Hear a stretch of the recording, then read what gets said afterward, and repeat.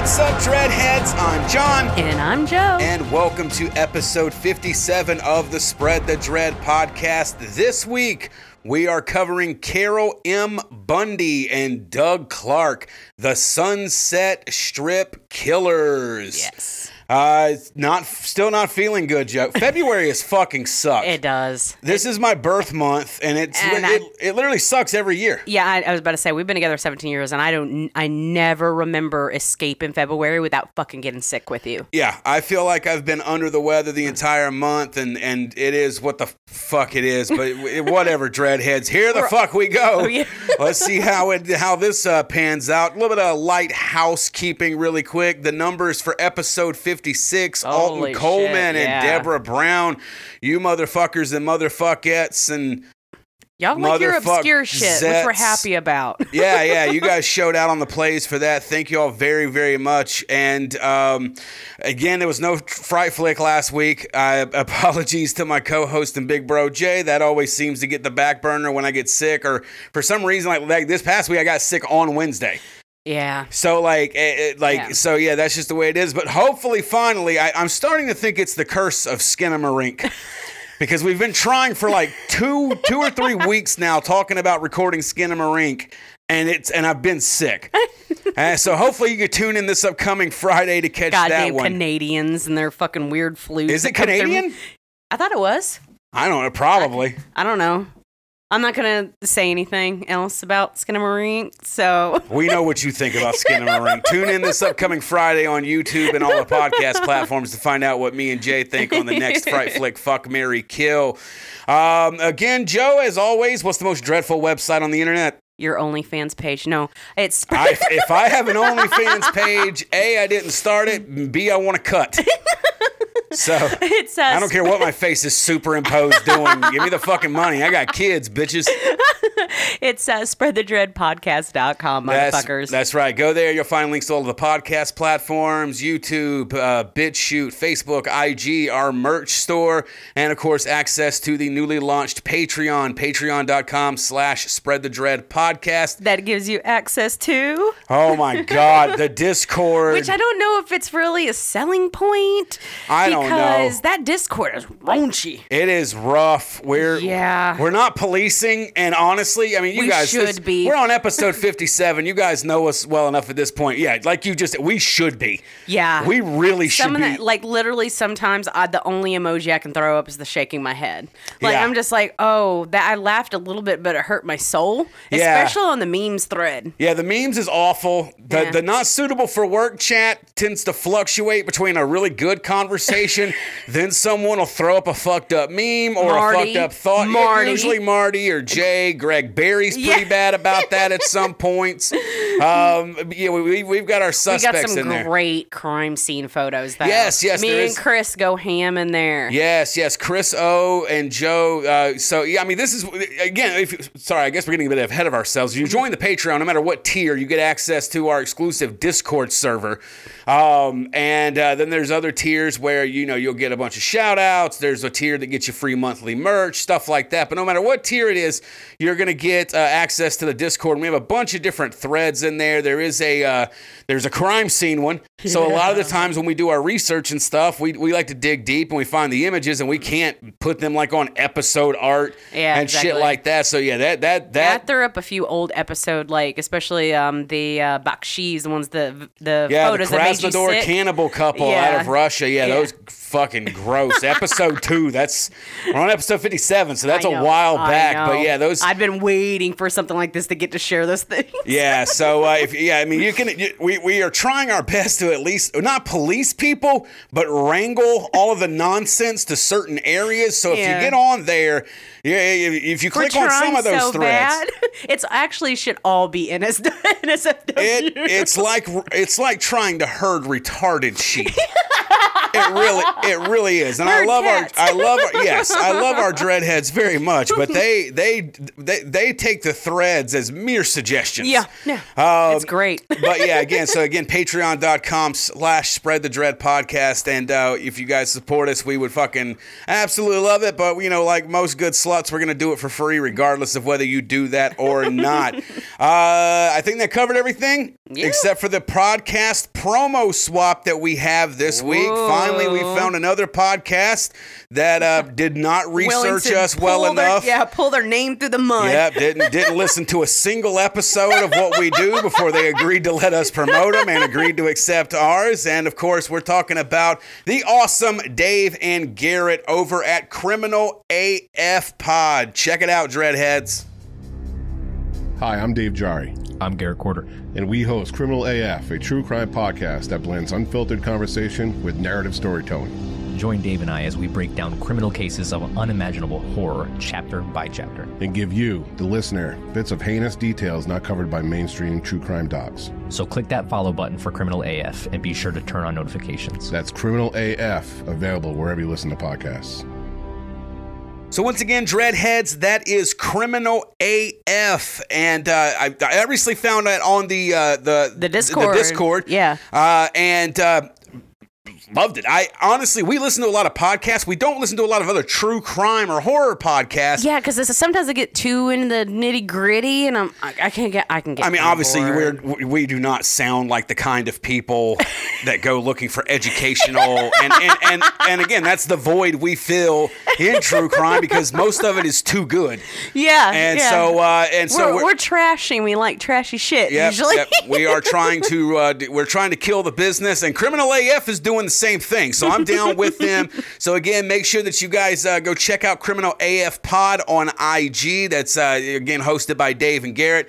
They've got a website. I mean, they're on every podcast platform you can imagine, and they've also got a Patreon as well. One final thing before we kick into this episode. Next week on the 27th, there's going to be a brand new episode of Talking Dread. I sat down and interviewed horror author James Harbison, and you guys are not going to want to miss this one. Definitely make sure you check it out on YouTube since there is a video for it. But again, the audio is going to be up on all of the podcast platforms as well. We're ready now, right? Yes. Everything's Let's get good? fucking to it. All right, Dreadheads, buckle up. Episode 57, Carol M. Bundy and Doug Clark, the Sunset Strip Killers. All right, so we're going to, again, we're continuing killer couples, so we've got two people we're talking about here. So like we always try to do, we're going to break down their bios and backgrounds before they meet up, and then continue on once these two fucked up lovebirds decide to make that sweet, sweet amore of the beast with a billion backs like they always tend to do, and then they start fucking people up and ultimately end up on this show. So Joe, let me throw it over to you. Give us a little background and bio on Carol M. Bundy. Yes. So she was born. Is she any related to Ted? No. She was actually born Carol Peters. She was born August 26, 1942. And she was actually the second child of Charles, who was a theater technician, and Gladys, who was a hairdresser. Ooh. So no relation to Bundy. It was actually her third husband, not to, go too far ahead. Whose third husband? Her third husband is the reason she got the last name Bundy. Oh, Carol. Mm-hmm. But she didn't marry Ted. No.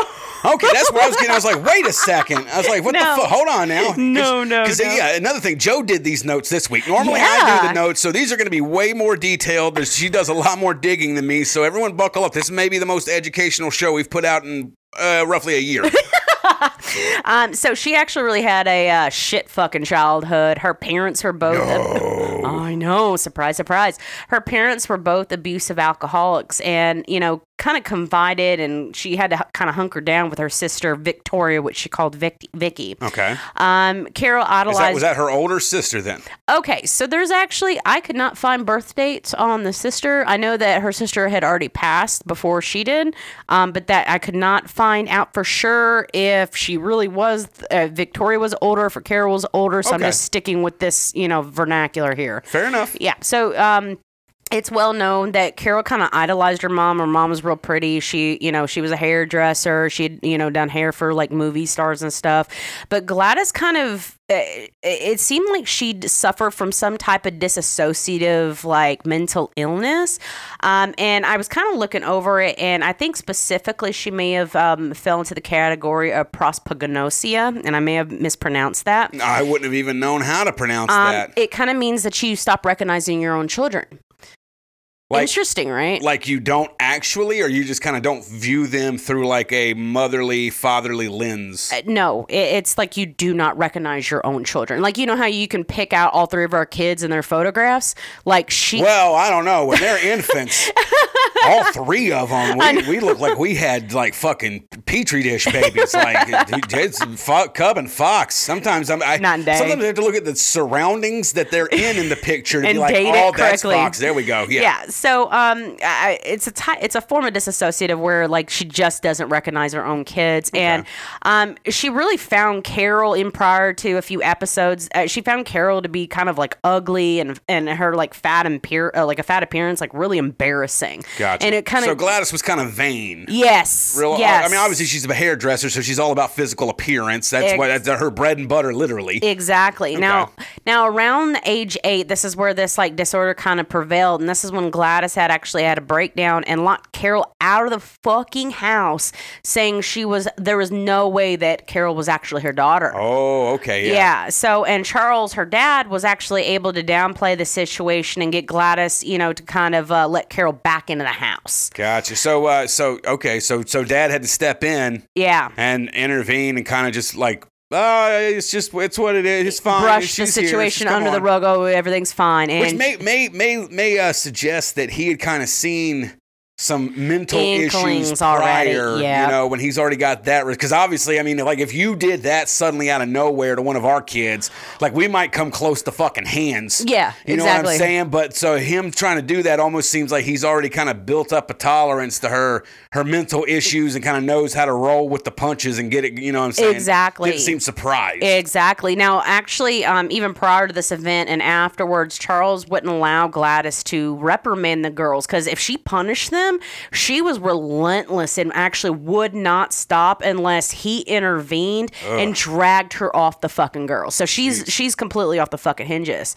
Gladys died when Carol was only like roughly around 11 years old. Yay! Yeah, but Carol and Vicky were actually told they would have to take their mother's place in the marital bed. Boo. Yeah. That's all right. So Charles, he had some brownie points and now he has succumbed. Jesus Christ. Yeah. On this episode of Making a Murderer.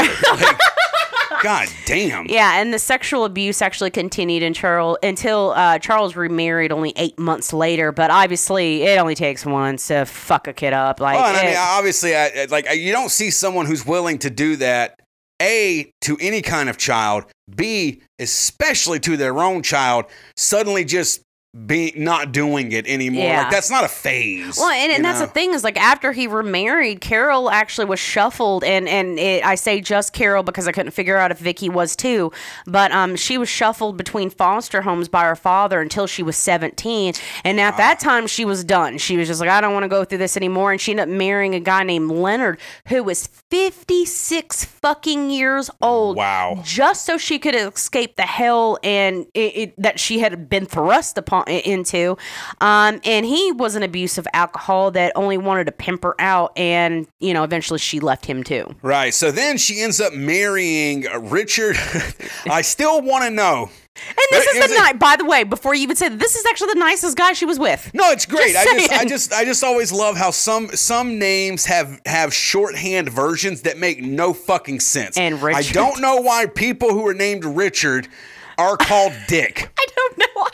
Now, again, we're talking back in the day before, obviously no one now. I mean, if I've actually got a buddy, Rich, who I love very much, and I call him Dick because it's funny and crass and shit like that. No idea where. I remember I had a friend growing up, and his uncle's name was Richard, and everyone called him Dickie.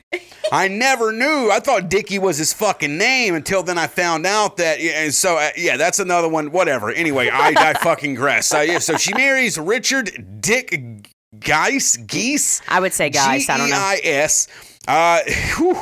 A 32-year-old porn and sci-fi writer. I don't know if those were exclusive or they sometimes cross line. Either way, he was encouraging of her writing prowess, but she was a classic underachiever. Mm-hmm. She actually was published a couple of times. and tried writing lengthier pieces only to give up shortly after starting. She should have listened to that new episode of Talking Dread coming up where I talked to horror author James Harbison. She might could have got some pointers. There you go. So Richard and Carol moved to Oregon.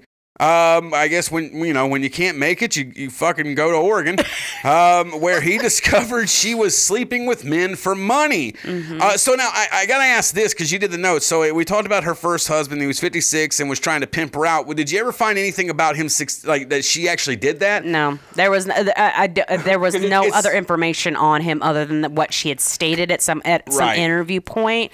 But I don't know if he was successful. Well, because it would be odd that she had that kind of scenario and that she didn't do it, but then suddenly she's doing it behind her next husband's back, with technically prostituting herself. Again, Spread the Dread is pro-sex worker and all hereby affiliates and associates and yada, yada, yada, notwithstanding and, all that legal bullshit. Right, see your general doctor for more details. So yeah, I would find that hard to believe that didn't happen before. That or this at wasn't least something, maybe this it was the new. seed. Maybe it was she had to get. I mean, especially because of her childhood and kind of being demeaned about her appearance. Maybe it took being with her second husband and made to feel pretty that she's like, oh, maybe I can sling it to make some money. Let's fuck up the nice guy. There we go. We truly do finish last. Yeah. In 1962, Carol's father hung himself. Good, and she openly blamed herself for the physical, emotional, and sexual abuse she endured by her father. That's bad. It's never the victim's fucking fault, even though this bitch goes on to be an awful person herself. So Dick and Carol ended up moving to Santa Monica. They're going to try to make it again. They're leaving Oregon, putting the fucking lumberjacks and rain behind them. So Dick actually put her through nursing school. Yeah. He found her really intelligent. It's really weird because he kept on trying to bolster her up through her writing, and then he gets her, even despite going through the shit he did, he realized what kind of upbringing she went through, and I think he still forgave her for it and just still saw the person underneath. Yeah. Yeah, I mean, no, this is some good dick, ladies and gentlemen. This is so some, many levels. This is some real good dick going on here. But so he put her through nursing school, and she actually graduated valedictorian in 1968. So she had a knack for it. She's not a dummy, and she finally has someone believing in her. After parting ways, so they end up splitting. They still remain close friends for several years. Now, Carol moves on to her third husband, Grant Bundy. There we go. There's the name. Grant, the second cousin twice removed of Ted, possibly. I do find it funny. Wasn't Ted out in Cali? Yeah. Yeah, so you know what I'm saying. Maybe they were like, distant cousins or some shit. Fuck, then the fucked up apple doesn't fall far from the fucked up fucking tree, I guess. State. Yeah. Way to go, California. But he was also a nurse and was the father of two of her boys, Christopher and Spike. Okay, so Christopher is the real name. He didn't mind his name being released, but Spike was a nickname. He never wanted his real name released. Okay, fair enough. That's a sweet name. I mean, right? Rock that shit. At 36 years old, Carol was temporarily disabled due to her failing eyesight and had to leave her job as a vocational nurse. Yeah, so what's interesting about this is that I finally figured out that she actually suffered from diabetes, and more than likely when I was like looking it up, I was like, oh, I knew there was something that can happen if you're diabetic, and it's called like diabetic retinopathy, and it can eventually cause that sounds right. It can cause you to lose like peripheral vision. You can get blurs and spots and all this shit. But it was so debilitating for her that she did have to actually fucking quit her job. Are you assuming that because she was a plump girl? No. Because you'll find out. Thick bitch? No, you'll find out later about a situation that involves insulin. There we go. That's all I'm going to say. Okay, fair play enough there. She claimed that the abuse got worse because she was unable to pull her financial weight. So I'm guessing her and Grant didn't have the best of relationship. No, and he is over there like, holy shit, now I gotta fucking, pretty much like he's been quoted as saying this, and by Carol's own words is like, oh, now I have to take care of your fat fucking ugly ass and the kids. You don't leave good dick. Ladies, gentlemen, either or, neither nor, dreadheads of all shapes, sizes, and sexual orientations, you don't leave good dick. And Carol did, and she paid the price for it, sadly enough. She also disclosed that since she was 17, she would bounce between men and women. So she so she'd get burned by a dude and then jump into a relationship with a woman, get burned by her, and then jump to another dude and rinse and repeat. And after leaving Grant, she moved into the Valero Gardens complex in Van Nuys, and this is where shit really fucking starts to kick off for her. This is actually where she met Jack Murray. He was like this smooth talking, like Australian immigrant. He was actually the building superintendent, and he was also a part-time performer.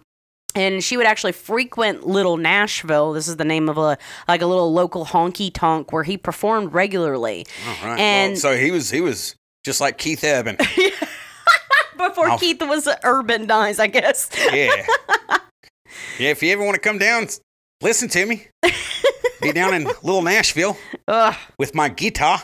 Oh, gross. Singing a little Hank Williams. I'm not a fan of Kurt Urban.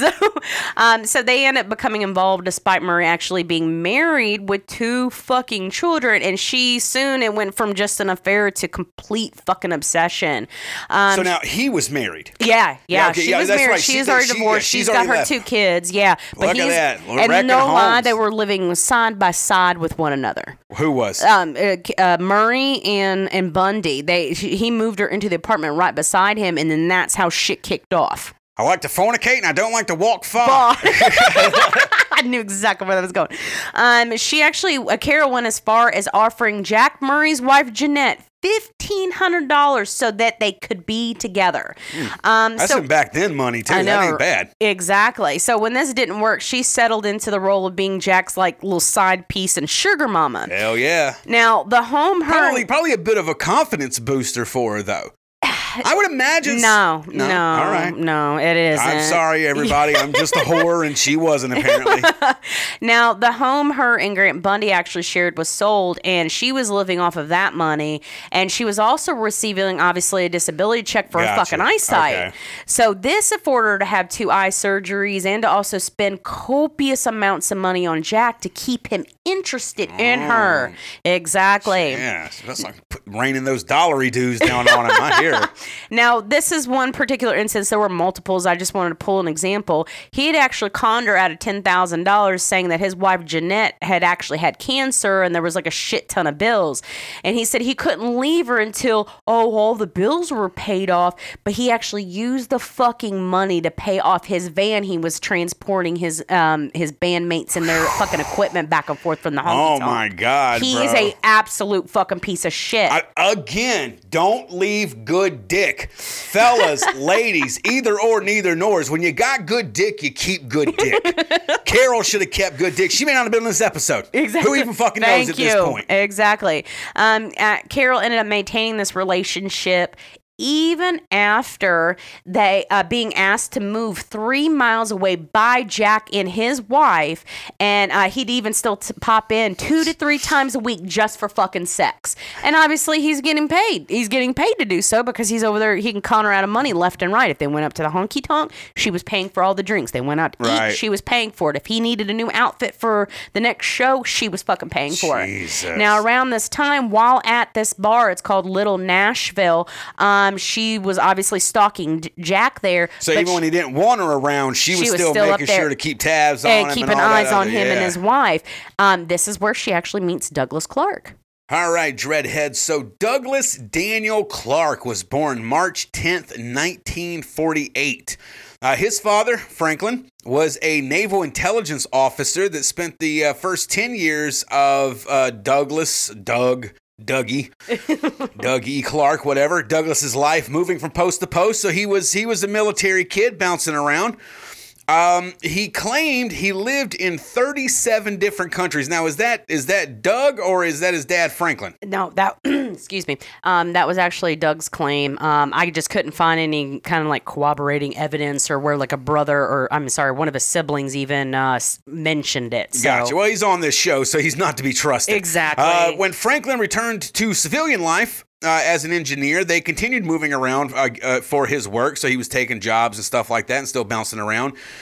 Blanche, which was Doug's mom, was a housewife and raised Douglas and his 4 other siblings. Once Franklin took up a civilian position, she actually ended up starting to work as a radio controller. Douglas Clark was eventually shipped off to an exclusive school in Geneva, and eventually the Culver Military Academy in Culver, Indiana. I wonder if that's where the Culvers is from. I don't know. I read that and I went, ooh, Butterburgers. Now, and I didn't put it in the notes, but when he was in Geneva, he was actually expunged. Expelled. There God damn it. You got a lot of words that...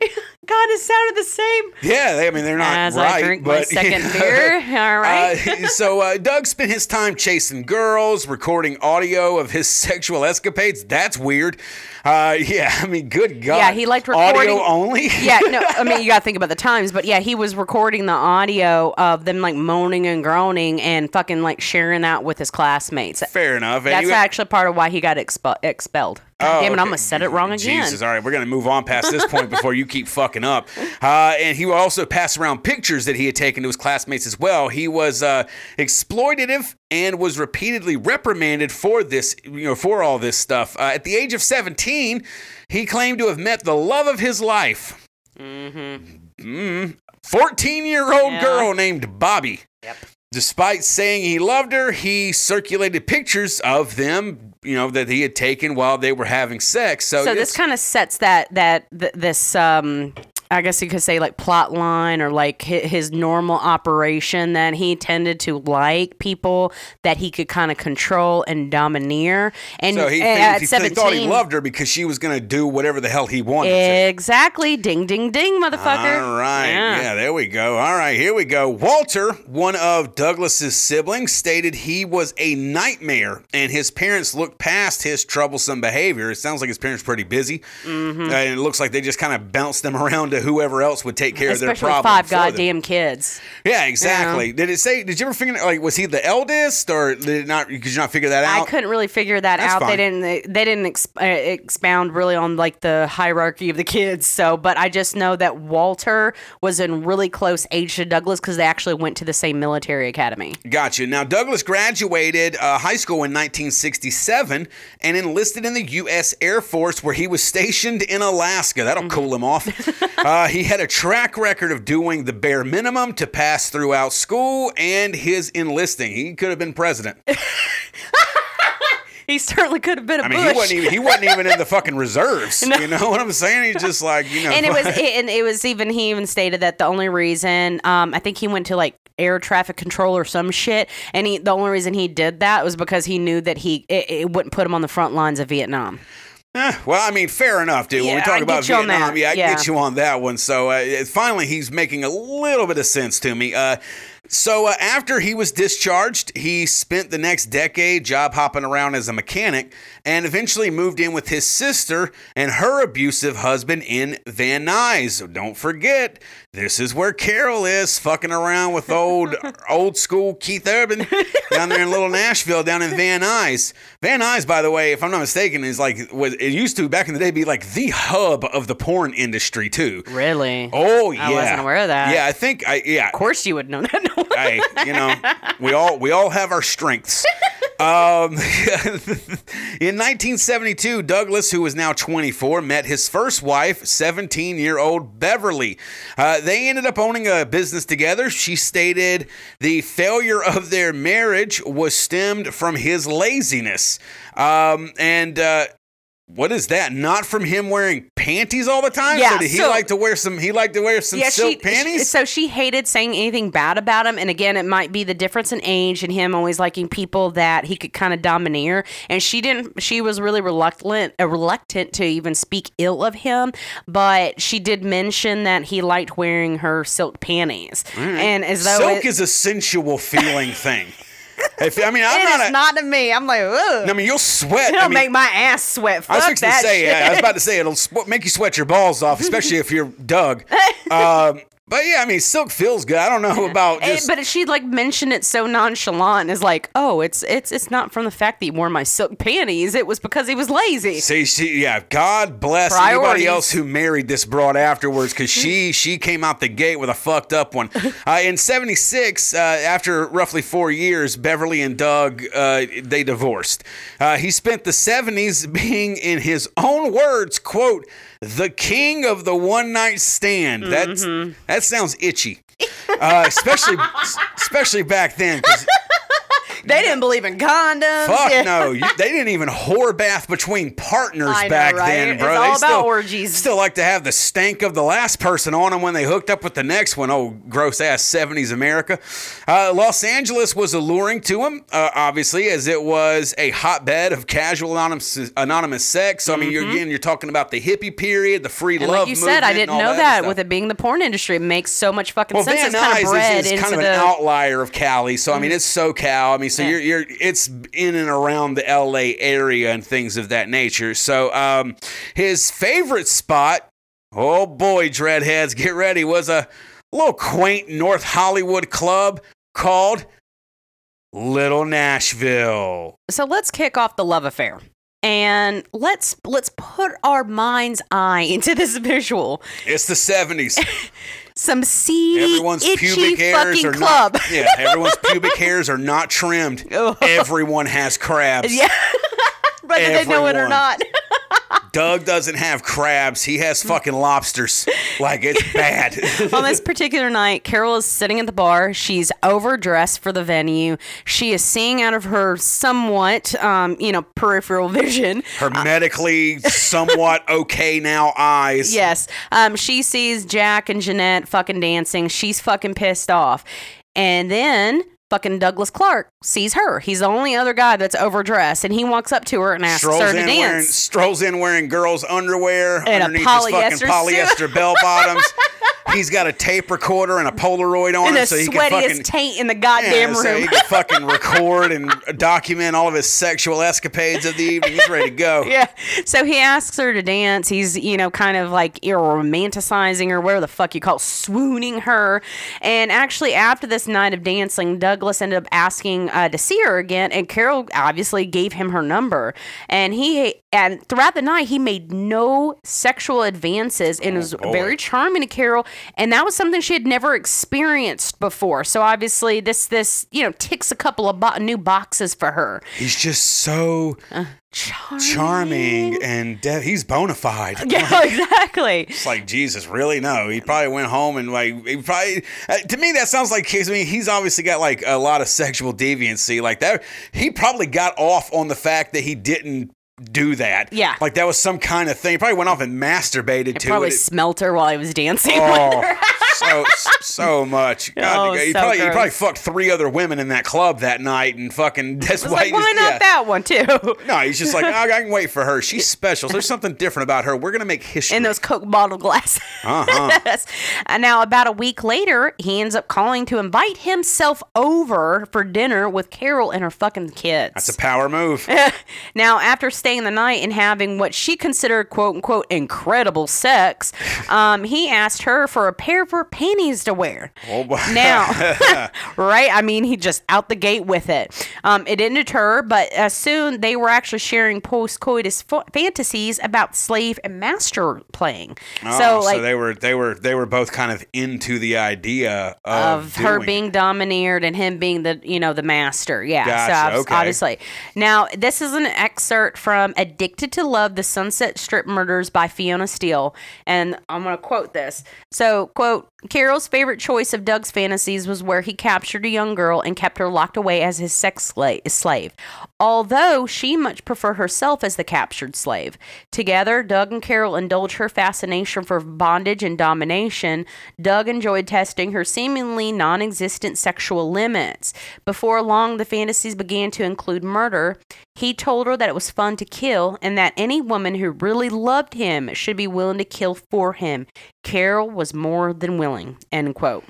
Whew. Yeah, it went deep fast. Dreadheads, if you guys, girls, either or neither nor have a partner out there that you kind of, when you heard that quote, you were like, huh, run. Yeah. Run the fuck away, because I mean, at the same time too, you're starting to see here clearly. You got, I mean, obviously, all right. So Carol's coming from fucked up stock. Mm-hmm. She's was done coming to from her. a childhood that where she always wanted to please her parents, no matter the cost. But you have Doug, who really doesn't. I mean, from his past, you don't see that like the parents did anything wrong, other than they obviously were neglectful in a way where they were ignoring a lot of his problems. It doesn't seem like they caused the problem. So like Carol, you can sit there and I mean, she's on Spread the Dread. Yeah. So you can sit there and listen to her childhood and be like, well, totally makes fucking sense why she's here. Yeah. Doug's is not. Doug's is kind of almost a bad from birth. Like he's just fucked up kind of genetically. But he's been allowed to run the roost. Oh, he's been for allowed sure. to have that domineering role in his own life. Yeah, and had excuses made for him and things of that nature with his parents. It's just... It's so interesting when you see it converge. Now, at this point, Douglas actually began bringing prostitutes back to Carol's apartment just so that they could both fuck them. All right. Like, that was his thing. Now, Douglas frequently left Carol's apartment for days. Sometimes, there was a couple of times where he would leave weeks at a time. But he was actually trying to find the next woman to shack up with and possibly extort, but always failed in doing so and would run back to Carol.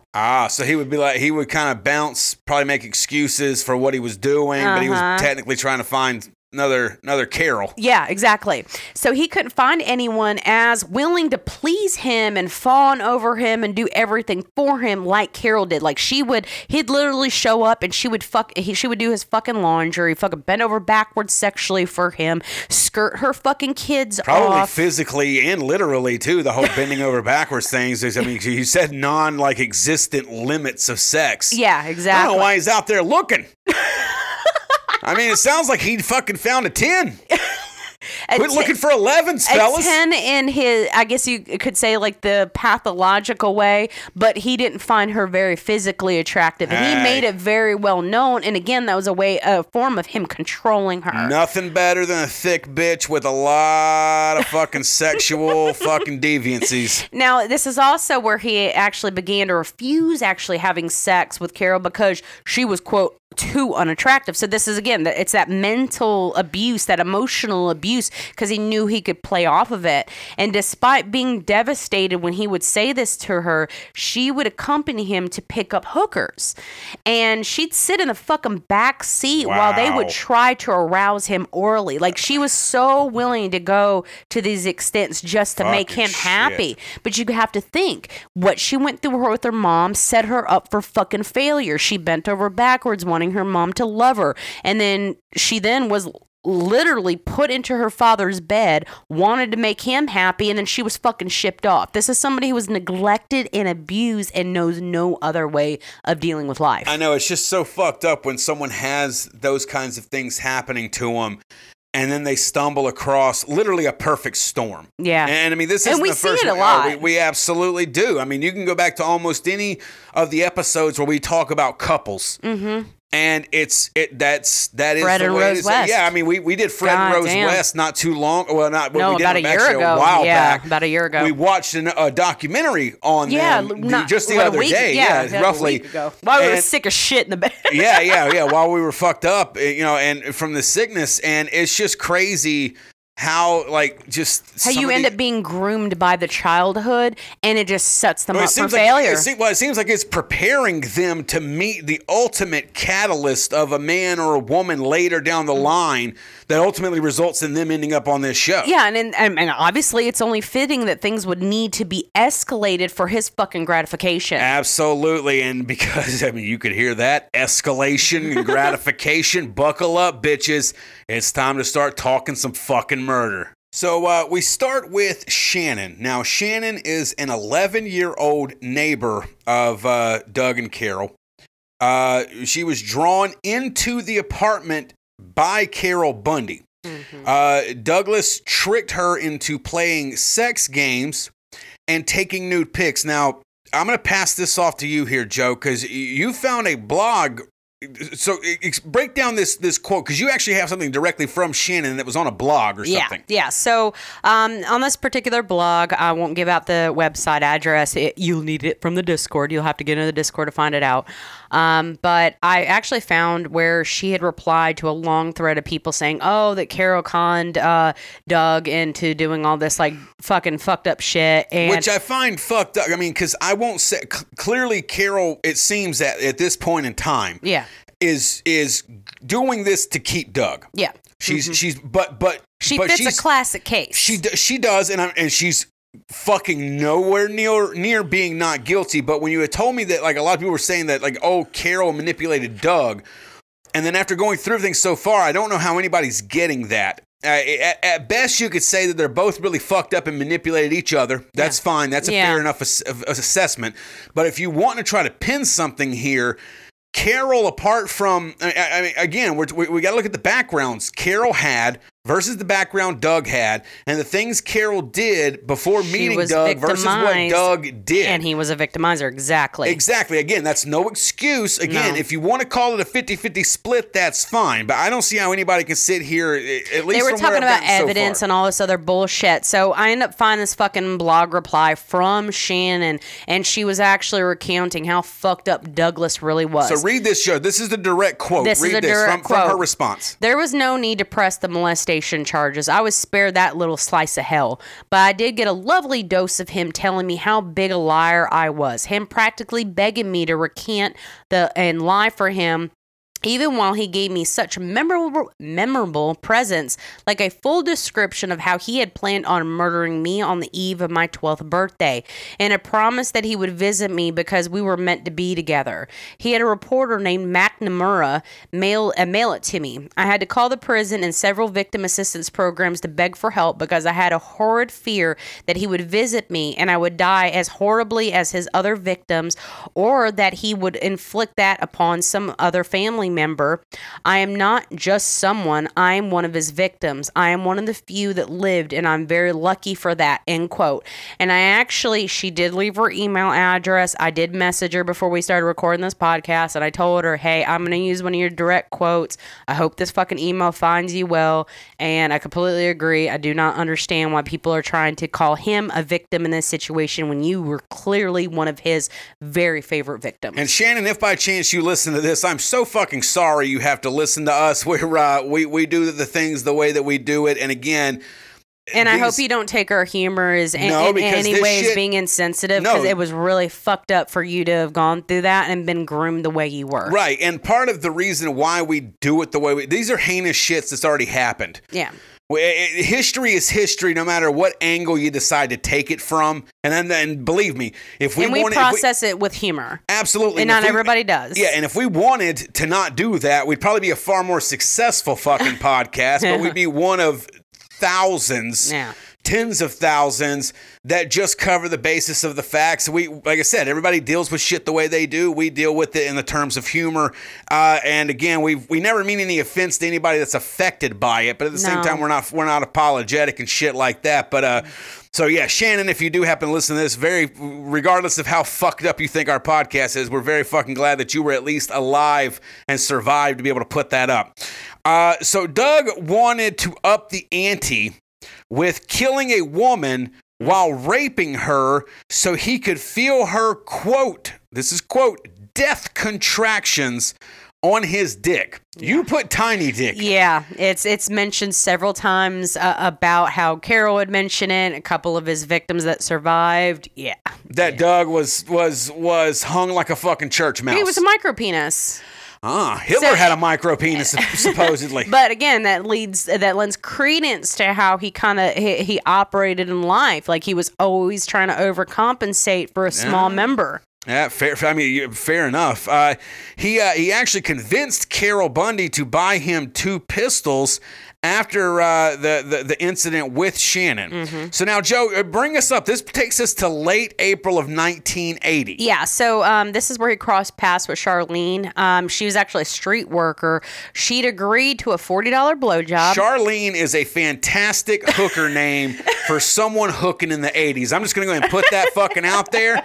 Regardless of what's about to fucking be said, which I'm sure it's fucking bad, just wanted to point that out. She's a badass. No, she's a badass. Okay. So she agrees to this $40 blowjob, and she described him in detail, including So his... she survived. Yes. She survived. Okay. Yes. Including his very small penis, as he pressed the knife to the back of her fucking neck. So she's over there trying to give him the blowjob.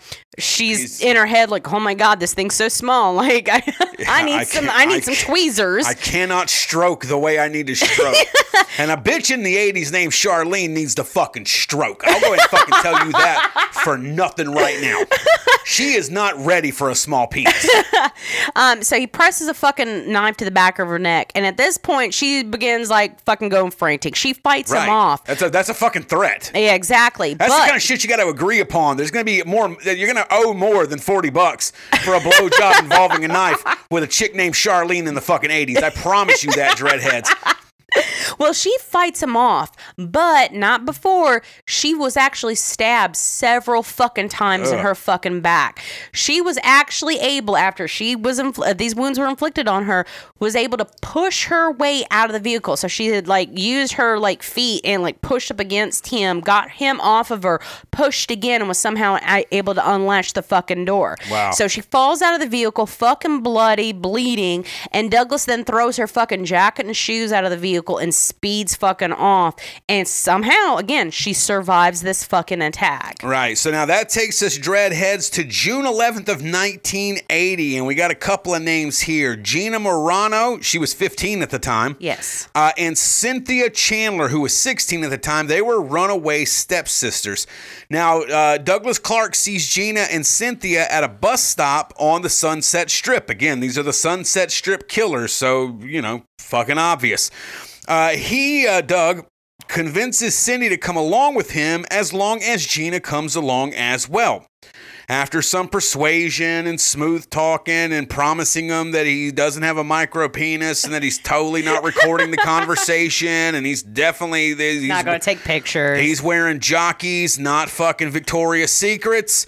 They both enter the vehicle. Once they're parked in an isolated parking lot, Doug forced Cindy to give him a blowjob, telling Gina to look away. She probably didn't have to look away. She wasn't going to see anything anyway because his dick's so small, apparently. So Doug then pulled out a gun and shoots Gina behind the ear. So now, don't forget, Gina's the one that's not doing this. She's sitting in the back seat while this is all going down. So he pops up the gun and sees her and tries to, put a bullet in her head. Right. And as Cindy sits up, he shoots her in the head. Neither of them were dead. And he ended up having to actually shoot them again. Not only does he have a micro penis, he's an awful goddamn shot, even at fucking close range. Maybe the gun was too big. Yeah. One used to fucking holding on to something that like kind of size. Jesus, what the... What is recoil? Jesus Christ. He then took their bodies to the Burbank garage that he actually was renting. And there he took photos of him pushing their faces. So he's posing them. He's posing their dead bodies. He's making them simulate oral sex on each other's dead bodies. He's rejoicing in his crime. Yeah. Small dick move for sure. Yeah. And then he proceeded to orally and vaginally sexually assault Cindy's corpse, and then actually sodomized Gina's corpse. And that's even more disgusting because we know what happens to bodies once they die. Like, you know what happens to your corpse. If you want a comical take on that, watch Visitor Q by Takashi Miike. It's funny, but it's really fucking not. Yeah. So Doug then dumps their bodies down the side of an embankment on the Forest Lawn on-ramp of the westbound Ventura Freeway near Disney Studios. Okay, so I put that in there. Yeah, exactly. I put it in there because what a wholesome place. And families are on their way, and they would possibly see that. All right, you're just on your way to the House of fucking Mouse, and goddamn, there's just Gross. Clark came home and told Carol what he had done. The afternoon of June 14th of 1980, so just a few days removed, Carol Bundy, going under the alias of Betsy, called the Van Nuys Police Department. Now, she reported the murders, but she did not disclose her or Douglas's involvement in any of it, and so the reports were not even taken seriously. No. Later that same night of the June 14th of 1980, Douglas told Carol to watch the news. Yeah. So at this point, Vic Weiss was found dead in the trunk of his Rolls Royce in the parking lot of the Sheraton Universal Hotel.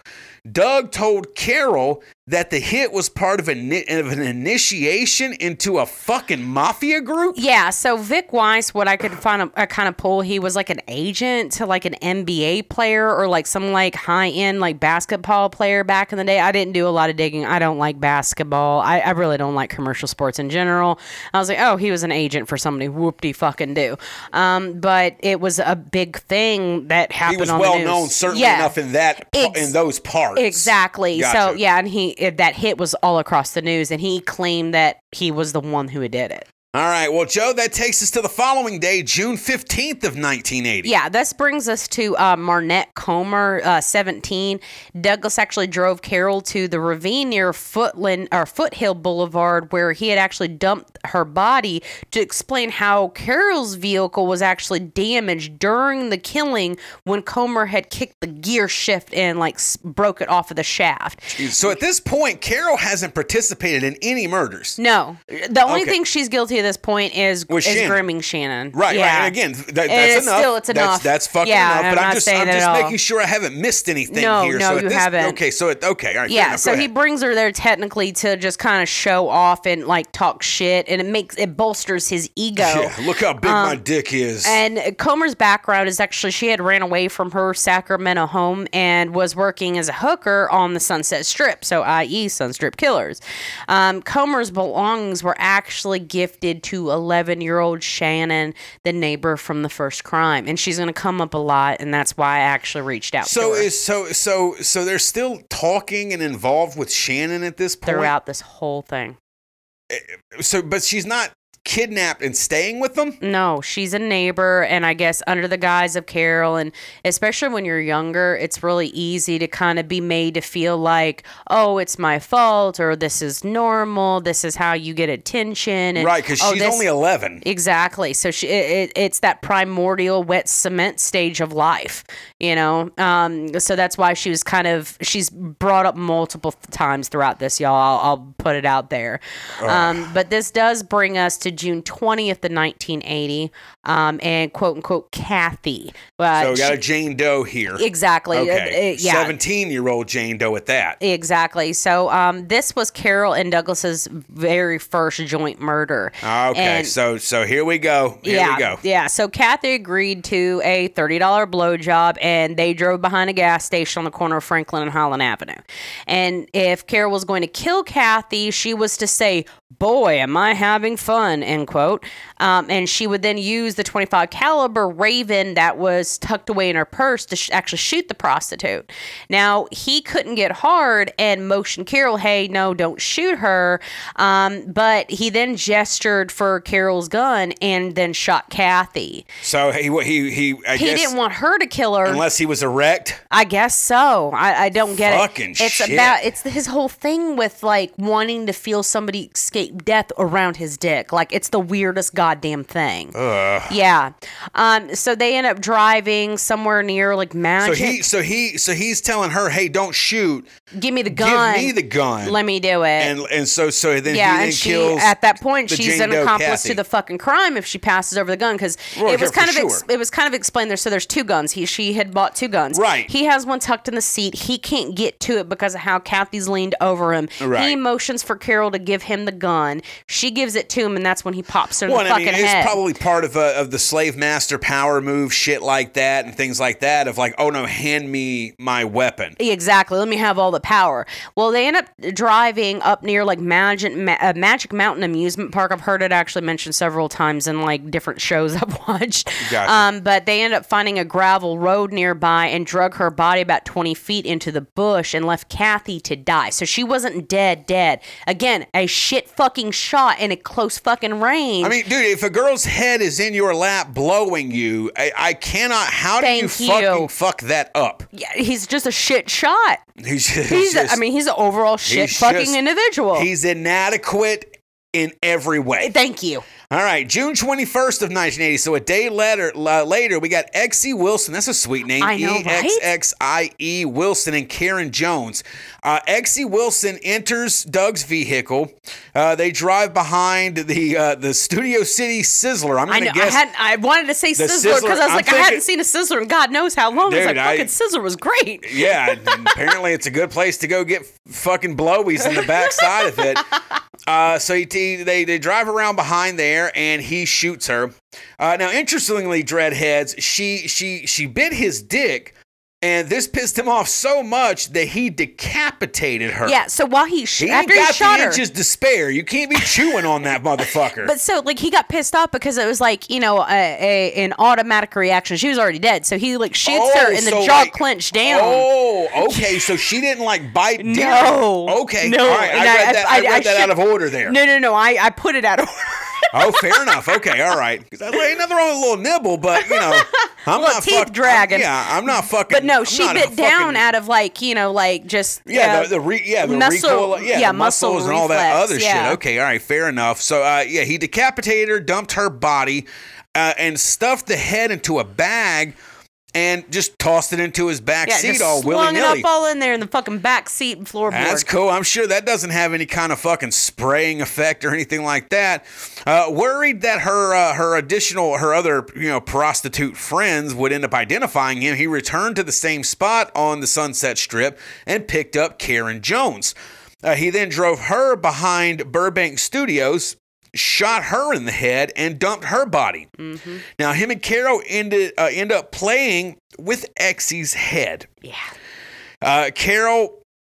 Oh, fuck. Okay. Yeah. Carol put makeup on it so Doug could sexually gratify himself with it. Mm-hmm. 2 days later, they, thoroughly cleaned the head and all that other stuff, placed it in a wooden box that Carol bought, and dumped it in a random alleyway. July 29th of 1980. So we got about a little over a month on this one here, Dreadheads. In between, Carol Bundy actually attempts suicide. Now, Doug and Carol's relationship was in shambles. Obviously, this is not the best relationship environment going on here. No. And after moving in together, he was rarely home and would only participate in sexual acts if the aforementioned 11-year-old Shannon was involved. And mind you, this is an apartment. It wasn't a one-bedroom. It was actually a two-bedroom. So they were actually, roommates. Yeah, that's how they kind of played it off. Jesus. So Carol ends up injecting herself with a pretty good cocktail here, Dreadheads. You read this. You have the medical background I didn't actually look up one of the medications I should have, but 1,250 units of fucking insulin, 100 milligrams. So that's where you were talking about that. Okay, she had insulin on hand. So your assumption that maybe that eyesight thing was a degenerative problem from diabetes. Well, it's mentioned in diabetes, and it's actually mentioned by one of the prisoners that she was in prison with. Okay, but this is at least the first example we have of her having some sort of diabetic paraphernalia around her. Exactly. Okay. Yeah. So it's 1,250. I don't just have insulin fucking laying around my house because nobody here. Yeah, nobody here's diabetic. Yeah. So she shot herself up with 1,250 fucking units of insulin, 100 milligrams of Librium, Librium. Again, Librium. I didn't look it up. I'm not sure. I have probably something they don't even make anymore. I know exactly. I was gonna say I have a medication book somewhere here in the house. She also swallowed 100 milligrams of the same medication in tablet form, and then she left a note for Douglas. And it was kind of speculated that she hoped he would kind of read it and come to rescue her. Kind of a thing for attention. And yeah, exactly. Maybe it would kind of fucking save the relationship. It was like a call for help. Some people have kids to save the relationship. Some people fucking take copious amounts of diabetic drugs and just hope for the best. I don't know. I don't know. Neither's a good look, dreadheads. Don't do either one of them. While she was in this like weird haziness, she ended up driving 2 blocks in her vehicle. Certainly shouldn't have. Exactly. First thing is not be like, all right, I know I've what gave you're gonna say, myself I've gave myself enough medicine to try to kill myself. Let's go for a little drive. Like I should get behind the wheel. Yeah, fuck it. I could take someone with me if I could. Yeah. Like she ended up driving roughly about 2 blocks, fucking passes out, and then I think there was like at some point she mentions that she kind of came to while the paramedics were dealing with her. Right. And she was actually taken to St. Joseph's Hospital in Burbank. Now, obviously, Doug never fucking showed up, so Carol, went to her fail-safe and ended up calling Jack Murray for a ride home, the Australian that's the guy. Aussie country singer. Exactly. As soon as I'm done with my set list, I'll be right there to fucking And drive that shows you home, Tiger. that shows you her priorities. Like, oh, I want Doug to recognize it. Oh, he won't pay me any attention. Okay, I guess Jack Murray's good enough. Like, so she's constantly keeping. She's still not calling up Good Dick. Can we still point that out? Now, Good Dick is still. It's not explained, but eventually his name comes back up. So and he was he's friends Good with Dick. her. Of He's course his friends name with her comes back throughout up. all of this. Jesus. Yeah, Good to an Dick. extent. So Not enough good dick in this world, ladies and gentlemen, and neither nors. And I'm just gonna keep fucking hounding that. Jesus Christ. I wish I had dick like that. Oh, well, fuck you, because we've been together 17 goddamn years. You're not dick. You're good, but you're not good dick. So this brings... God damn it. I'll take over now. Thank August you. 1st, because I'm not giggling. I'm being sincere here. August 1st, 1980, Carol picks up Shannon. Again, this is the 11-year-old neighbor that they are continuously involving in their sexual fucking tragedies. And drops her off for Douglas so she could go see Jack. So, hey, here's Shannon for you. I'm going to go down to Little Nashville and maybe someone I know is playing there. Douglas takes Shannon cruising the Sunset Strip where he picks up a prostitute. Shannon was then forced to sit in the back seat and watch him receive a blowjob. He then dropped Shannon off at home with the hooker still in his car. He later told Carol that he had shot the prostitute in the back of the head while she was giving him a blowjob. The second time. Sorry. Oh, so he gets another round. So he ends up killing her. Okay, so he ends up killing the prostitute afterwards. Later, corpse in the trunk of the car and fucked her dead body while in the trunk of the car. No. He later crossed the trunk while the car was still on. Trunk. Okay, so on the back end of the car, the trunk. Commits necrophilia with this hooker that he has now killed and then dumped her in the Antelope Valley. 2 days later, Joe, it's August 3rd, 1980. Here comes Jack Murray again. Yes. Our Aussie fucking country singer that was the guy in her Carol's side life piece, before. his side piece, whatever you want Who to call fucking it. Yeah. knows? Good Lord. So throughout this ordeal, Carol was obviously still seeing Jack Murray because, Doug also had random girlfriends he would like live with and fucking fornicate with. God damn it, who would want to touch him? But anyways, Carol was telling Jack about her involvement. Don't underestimate the power of a man with a micro penis and silk underwear. Well, it was kind of discussed a little bit, and I didn't go into great detail. It was like the first time ever having sex. Like, there was way too much goddamn detail, but essentially, he was great with his mouth and his tongue. He made up for the fact of his, little bit of endowment. And you know what? Public service announcement right now to anybody who might be packing a fucking... Anybody exactly where it anybody who might be packing a Doug problem down there. Look, none of us. That should be the new phrase, a Dougie dick. Yeah, if you got a Dougie dick. Look, we didn't line up as fucking souls before we got put on this earth. I'm on that one. Yeah, exactly. Us penis-owning people, and say, hey, you know what? I like a lot of those big black ones over there, but you know what? I think I'll take that cute little white one in the corner. The equivalent is saying, hey, I want the nice, pretty pink one, or the one that looks like an open-faced fucking roast beef sandwich. Like, you can't fucking Ladies choose. Can't deal with that either. It's like throwing a hot dog down a hallway. Denying that you got a Dougie dick is only going to make things fucking worse. It's going to turn you into a Dougie. You got to fucking learn how to work that. Get you one of them hand exercisers. Get those knuckle muscles good so that you could fucking, do a little bobbing and weaving while you got those hands down there. Work on some tongue shit. There are ways around it. You don't have to be the next Doug Clark, dreadheads. And I don't want that for any of us. All right? Continue, Joe. Got that off my chest now. I can't continue. All right, so August 3rd, 1980, Jack Murray comes back into the picture. So now, throughout all of this, Carol was still seeing Jack Murray because he was a country Aussie star, probably had a massive fucking wang, fucking as thick as a Foster's can. Boganabi boys. Absolutely. just down there swinging that fucking, they don't call it down under for fucking nothing. And Douglas also had random girlfriends and, of course, a lot of prostitutes that he killed. But Carol was telling Jack about her involvement with Douglas. So and that's the difference in the relationships where, Doug wanted to do Jack certain knows things. what's going on. Yeah. I know you ain't just fucking me, love. It's fine. But that's not the way it is. So Jack alluded that he needed to tell the police. So, I mean, Carol's spilling all the fucking beans to him. To a certain extent. She even went as far as kind of showing, like, Dougie's fucking bag of, like, of tools, like she knives, got a taste of this. She kept getting that Hobart hammer down there and fucking... She was wrecked after that shit. Just all she could do was just start telling the truth.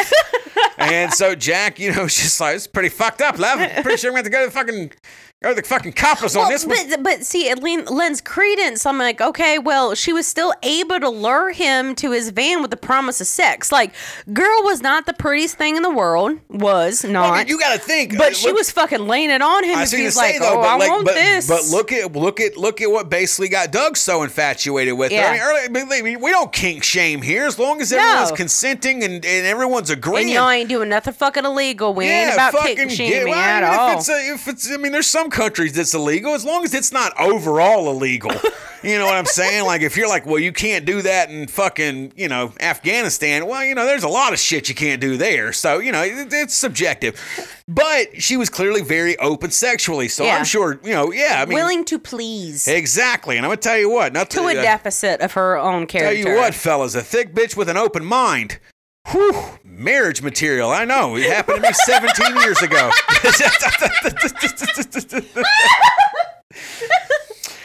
But yeah, so Jack was sitting there like, holy fuck, this is, I gotta fucking tell somebody. Carol lured him, he's like, hey, I'm gonna tell the police, and she's like, hey, well, before you go tell the police, let's go to your van and you pop this pussy one more time. The same van she was tricked into paying off, mind you. This is almost kind of poetic, because he should not have fucking fucked her out of 10 large for this fucking van. Thank you. But and back them money. Right. Like, so what this the is a fuck nice was van. this shag fucking orange, burnt orange fucking carpet with the wolf? There's shag on the side. There's like a wolf rainbow. Yes. There's a Viking somewhere, probably on the tire cover on the back. This van had a ladder. That's how you know how it's a good van. And there was shag carpeting inside the glove box. It was all through fucking out of it. So she gets him into the van, and Carol shoots Jack twice in the head and stabs him repeatedly. She decapitated his body due to the evidence embedded in his head. Yeah, you have to think about it. So she, prior to this, Doug had always kind of explained that, I kind of removed some of the evidence, but this was like a crime of passion because she did actually have a lot of feelings for Jack Murray, and she was kind of pissed. She had to kill him. Exactly, because she had disclosed too much. Yeah. She's pissed off about the situation. She's pissed off at how Doug's treating her. And she's pissed off about how Jack's treating her. She probably felt that she loved him enough to be able to tell him that. And then him betraying that's her. Betrayal. Exactly. Now she finally gets that Jack Murray does not like her as much as she liked him. Yeah. He did not like her. Now, another layer of this shitstorm. So I didn't put it in the notes. I actually had read it and I couldn't corroborate it, but it was speculated that Carol actually offered Shannon to Jack Murray at some point. Yeah, this is so fucked up. 11-year-old. Well, this worked for Doug. Maybe you'll love me if I do this for you too. So, and part of what the the straw that broke the camel's back was that she had kind of offered up Shannon, and on this second encounter, what the fuck are you talking about? no, he was into it. Supposedly, he got to fondle her and touch her. Supposedly, so this is probably like per one source. You didn't have enough corroboration. Exactly, you know Gotcha. how I am with the notes. And supposedly, he got to fondle her and shit. And when she got into his favorite position, from what I could understand from the note or from what I read, was doggy style. When he bent her over and he pretty much they said, call it dingo style down there. Actually, if you want to be culturally appropriate about this. You shouldn't be laughing. You should just continue. I was trying to be respectful. God damn, I gotta stop drinking around you. So, God damn. So he puts her in a doggy position, and as he's which is kind of fucked up too, because that goes to like let's fuck, but. I don't want to look at you. I don't want to see your fucking face. Thank you. Yeah. So not like doggy as much as the next guy, but like if she's like, I don't know, he just likes to fuck me from behind. He's not that into you. Thank you. I mean, he's into you because he's behind you, but he's not into your face or anything else on the front. Yeah, apart like from very his schlong, degrading. Nothing else is into you. Ooh, schlong. I know. I wanted to say it. It's been a while. It didn't feel good, honestly, saying it either. Shame on you. It was a little gaggy. Go ahead. God damn it. Ugh. So essentially, he bends her over, pushes her face into that orange shag carpet, and says, "This is what I want to do with Shannon." And at that moment in time, in her head, per this account, was she knew she was going to fucking kill him. That was the last straw. He had no respect for her, didn't garner her in any kind of way. He only wanted to use her to get to Shannon. Gotcha. So that was the reason that, she ends up shooting him twice in the fucking head. Another guy. Another man I love, I'm not good enough for. Exactly. And not only am I not good enough for him, but a fucking 11-year-old kid is what they would honestly fucking prefer. Yeah. It goes to show you what type of men she tended to attract. She was attracting her father essentially over and over and over again. Somebody she could never please, somebody she could never satisfy, that was always going to make her feel, belittled. And also attracted to minors. Exactly. Ding, ding, ding. Ugh. So she ended up fucking decapitating his head because she was worried about the bullets being lodged in it. And that's the reason why she, took it back to her house, and that's where Carol and Douglas eventually disposed of the head in an alley near Griffith Park. Now, Jack Murray's stinking goddamn corpse actually was not found until August 9th of 1980. So, all right, Dreadheads, we're getting near the end of all of this fuckery. Thanks for hanging in to us. I know, we usually keep it under an hour. We went over an hour for better or fucking worse here. Sorry, y'all. I think for better. Again, I love when there's notes this detailed and the jokes are flowing just like the beer is. So, whatever. August 11th of 1980, Carol suffers a breakdown and confesses her crimes to her co-nurses. Yeah, so in the midst of all this shit after her... She's going back to work as a nurse. Yeah, exactly. So she had, obviously she sold the house with her ex-husband Bundy, and she's been living off of that money. It was a good bit of money. She was getting disability because of her eyes, so I'm guessing, did that stop because of the surgeries and stuff? No, so it wouldn't stop actually until she went back to work. So she went through all these surgeries, fixed her fucking eyesight, was living off of that money, had been collecting those disability checks, eventually went back to work as a vocational nurse. And now I didn't look up whether if that's like a CNA, LPN, or fucking RN in California, but she was obviously making decent money. But regardless, she did eventually go back to work in a hospital, and she suffered that breakdown and then told her coworkers. Right. So she ends up giving a full confession of her killing Jack Murray. Mm-hmm. And her presence during the killing of quote unquote Kathy, the Jane Doe, the one that again was giving the blowjob to Doug. Doug couldn't get hard. Kathy had the gun. Kathy was supposed to shoot her. And sorry, not Kathy, Carol. Sorry, Carol was supposed to shoot Kathy. He said no, but wanted her gun and shot it. So she just spilled every fucking thing. Douglas and Carol were arrested at their apartment just a short time later.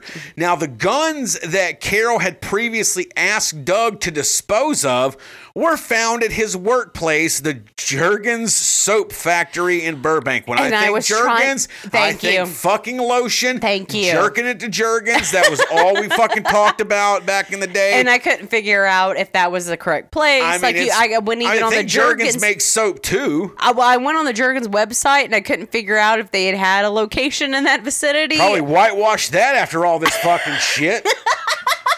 I don't blame them. They're like, no, we never had. No, never. We never. No, we don't make soap. I thought you were making a joke with whitewash. My bad. Either way. But of course, once they get taken in, and of course, I like to point out, Doug, obviously keeping memorabilia. This is a guy who and was giving to Shannon. Huh? He was giving a lot of this fucking like keepsakes to he's Shannon. Not giving guns to her, but even the shit that was going to ultimately link them back to everything. He could not let go of it. Jewelry, like all of that was given to Shannon. Right, but also, as I said, we're talking about the actual firearms used in the fucking murders that he should have gotten rid of. He's keeping them as keepsakes. You got a touch of narcissism with all of this as well going on with it. Power and dominance. His ego. It's a classic trait of fucking narcissism. Yeah, got an ego way bigger than his cock. And of course, once they go in, they start blaming each other for everything. There's no fucking loyalty once you get in the fucking interrogation rooms with most people. Douglas proclaimed his complete innocence in the crimes throughout the entirety of the ensuing trials that came up and everything. Oh yeah, there's like a whole fucking like several goddamn articles talking about like, oh, he had alibis during like certain fucking incidents. Motherfuckers, like if you even for an instance, and I'm gonna say this is like a junior fucking researcher, like I'm not even junior with a capital J. Yeah, like. If you ever think that somebody like fucking Douglas goddamn Clark could corroborate his fucking storylines with street workers. Right. In California, who has, if you're talking about the forensic side of things, like weather it kind of stays within a baseline, but you can't pinpoint an exact date, especially like late 70s, early fucking 80s. For you to sit there and say, oh, he had alibis for for 5 of the fucking of these murders. There's no goddamn way. Well, so do most of the alibis rely on like corroborating testimonies of other like prostitutes, other people, and financial statements, all this other bullshit? Like, no, there's at least a 2 to 3 day fucking like a percentage of error. Yeah, I mean, sometimes I often, because I mean, I think about that, especially as we do things like this, and like for instance, if like the cops just came and knocked on our door and implemented me in a murder. Where were you the night? I don't fucking know. Thank you. Like, I might have been at home. I may have been here. I don't fucking know. Like sometimes. I may have been on the front porch smoking a goddamn cigarette. Like, what the fuck? Yeah, sometimes when people know like exactly their whereabouts, part of me is like, what kind of fucking psycho are you? Yeah. Like maybe you didn't commit murder. Nobody's got that goddamn type of memory. But if you know, if you can detail your whereabouts like that good, to me at least, comment down below if I'm a fucking absolute fucking fucking loser. That's fine. You're Go ahead, say it, retard. I knew what you were about to say. Well, a lot of people are going to take advantage and be like, yeah, I'll comment on that. Most of them are the dreadheads in the Discord. But I know we talk to him daily. He is. But no, sometimes when people have such a good alibi, I find that almost suspicious, which is probably why I should never be in law enforcement, which is by the by. Either way, regardless, so May 31st of 83, so like 3 years after all this, Carol Bundy was sentenced to 52 years to life. Now, Dreadhead, she died from heart failure on December 9th, 2003 at the age of 61. So she still didn't technically get justice by the hand of the justice system. No, they said 52 to life. Honestly, this all took place in California. I'm surprised they even gave her that many fucking years because we all fucking California. You got problems. All of our Cali dreadheads, y'all be fucking safe out there. We love y'all because y'all listen. I love y'all. I don't love y'all's fucking states. Yeah, bro, y'all's laws are fucking weird. You can shit in the street and fucking shoot heroin, but like then at the same time, like I don't know if you fucking accidentally drop a AA battery, you're going to fucking jail for at least 10 years. Now, from the same blog where I found Shannon's reply, I actually ended up finding a reply also from somebody who actually spent some time with Carol Bundy while she was in prison. Lori A. Yeah. Is what she was known by. Yeah, they were in prison she served together. time in prison with her. Okay, exactly. Gotcha. Okay. And she's quoted as saying, Direct quote here. Yeah, a direct quote. I did time with Carol, and at the end of her life, she suffered greatly, as was wonderfully appropriate and not nearly as much as she should have been. But God decides these things, and I said God, prophetically. This is a quote. So Yeah. This is Lori's things, not ours. Not ours. But God decides these things, and fortunately, he did put the screws to her. The diabetes she had took her eyesight, and very few ever treated her with more than cruelty. So it went around she went around. So she went around in a black world, not able to identify her tormentors. Then the diabetes started causing sores, and I know they were painful. They never healed, and Carol took that pain to a sick bed, which then became her deathbed. Appropriate, period. Oh, hell yes, period. Right. So, I mean, then again, I love how she mentions God, and I'm like, well, it would have been great if God could have stepped in and made sure she didn't meet Doug. Or, yeah. I love how put Shannon through the fucking God, ringer. Yeah, God always seems to come in at the end there to be like, all right, now I'll fucking show up. Brush his fucking shoulders off. I'm not trying to be a it. shithead, but I mean, come on now. But again, that is a direct quote. And again, there is something to that because, I mean. At least she got to suffer. Yeah. And even though she was actually only ever convicted for Jack Murray's killing and the fact that she was there for the Kathy, the Jane Doe, who was like 17. Her part was Shannon. Yeah. She wasn't convicted of that, but it's all, I mean, she. Thank goodness Shannon didn't have to fucking go on that fucking Absolutely. But what pisses me off greatly, let's talk about what happened to Doug Clark. Oh, yeah. And Dreadheads, it's really fucking short and sweet. He was sentenced to death in 1983, and he remains on California's death row to this day. And as of the time of this recording, we're recording this, you're listening to it on February 22nd of 2023. I think his birthday's March 10th. He's going to be 75 in a matter of fucking weeks. Yeah. Still kicking around, seemingly still in I decent health for his age. I shared the picture on our fucking Discord. He's over there flipping people off who's taking a picture of him through his fucking cell door. Yeah. Like, he's so goddamn unabashed in his fucking micro penis. And it's... I hope to God he fucking listens to this. Oh, he won't. Well, he may. I don't know. That kind of narcissism. I hope he conveys it, or somebody conveys it to him. His whole... he'll listen to all of your micro penis, it's nothing to He'll write listen home to all of mom this about. and be at the end, be like, well, it's not that small. Oh, well. Like, I'm not... But, like, it's... Like, it's just further, with him. Maybe that's why he liked pedophilia so much, because of his small member. Oh, that's a good point, but fuck, it hurts to think about it. Anyway, but yeah, I mean, so, I don't know. Part of me still, I find it fucked up that. And how anybody could sit there and say that Carol was the grand manipulator, the puppeteer behind the veil. Fuck off. Well, I mean, y'all are fucking stupid to sit there and believe that shit. Yeah, and honestly, at this point, again, even if you think that, I don't know, like, to me, I don't want to split hairs or anything like that, but there's something far more tragic about Carol's side of this than Doug's side of this, because Carol, she was groomed at a fucking young age. When we talked about earlier, Dreadheads, we talked about the childhood of both of these. Everything that turns out with Carol makes sense because of the environment. Again, that's never a fucking excuse. Carol's environment is no different than probably some of y'all's upbringings, and y'all ain't out there doing this kind of shit. And I've always said this is like, if you can be a victim up until a certain age, and then if your rationale doesn't kind of like go over a certain threshold, you then become a victimizer. It doesn't matter what has happened to you. You become victim, then you become victimizer, and that is what she did. Well, yeah, she victimized Shannon. She victimized Jack Murray to an extent. She deserved what she's happened. She's not 100% innocent. She deserved what happened to her, because you can, when you're as a victim, you have two possible outcomes. You either become a protector or you become a predator. Yep. And that's usually it, because you cannot ignore what happened. Yeah. It has shaped you. It's turned you into the human that you are for the rest of your life, which is why without dealing with it, something is going to happen. Most victims turn into, again, they turn into predator or they turn into protector. Either they're out there trying to make sure the world has less people who have the upbringing they did, or they go out and they pass it on to others. Mm-hmm.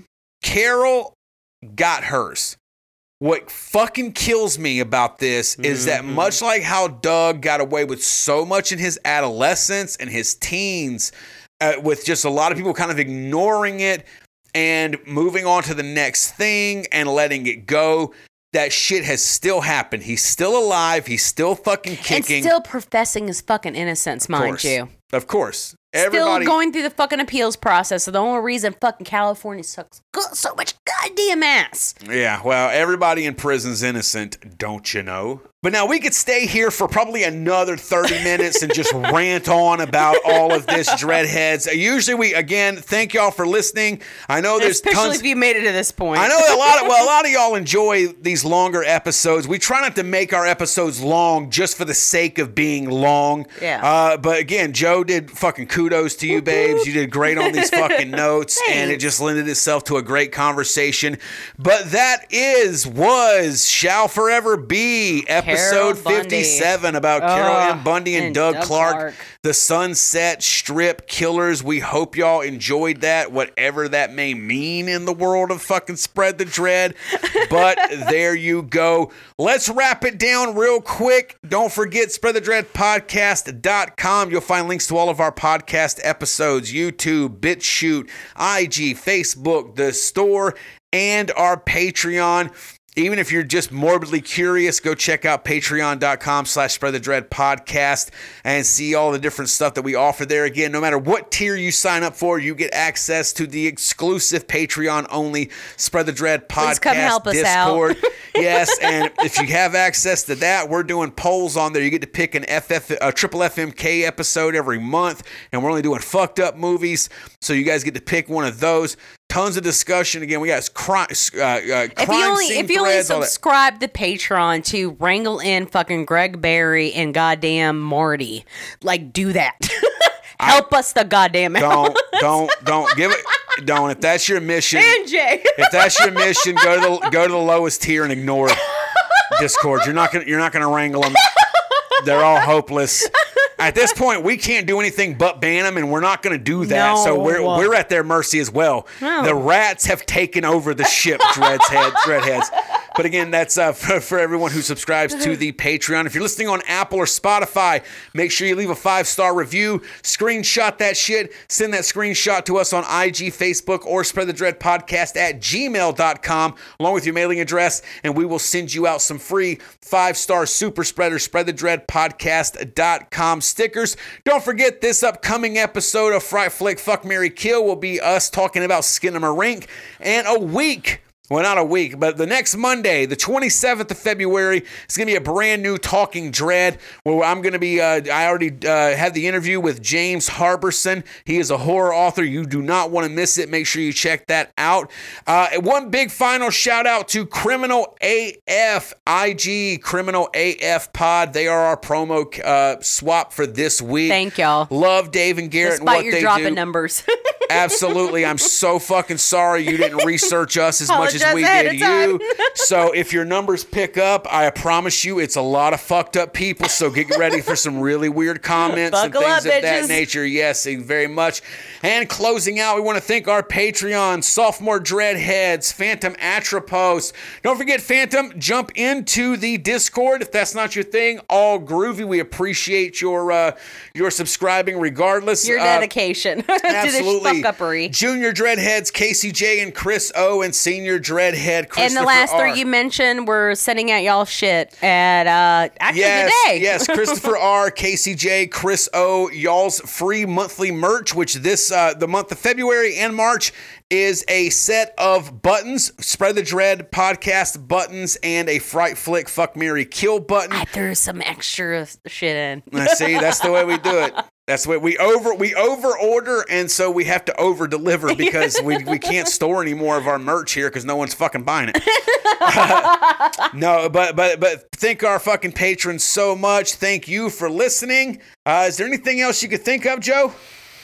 No. All right. That's it. That's the last episode for Killer Couples. Yeah. No. Yeah. No. Yes, Really? it is, because next Wednesday's the 1st. Because we were sick as shit and we lost the week. Yes, but Sorry, y'all. next Wednesday's the 1st. So The yeah, South that's sucks for fucking allergies. Yes, absolutely. And upper respiratory shit. Like, we got hit. Absolutely. But hopefully these 3 February, last year on February we did Black History Month. So this year we did both with Alton Coleman and Deborah Brown. Although Villette was talking about doing like an Asian month in June. Nobody knows y'all have a month. Fuck off. Don't You get the mad at me. bias Y'all that need a better comes with that. campaign like the gays and the blacks have. I know when their months are.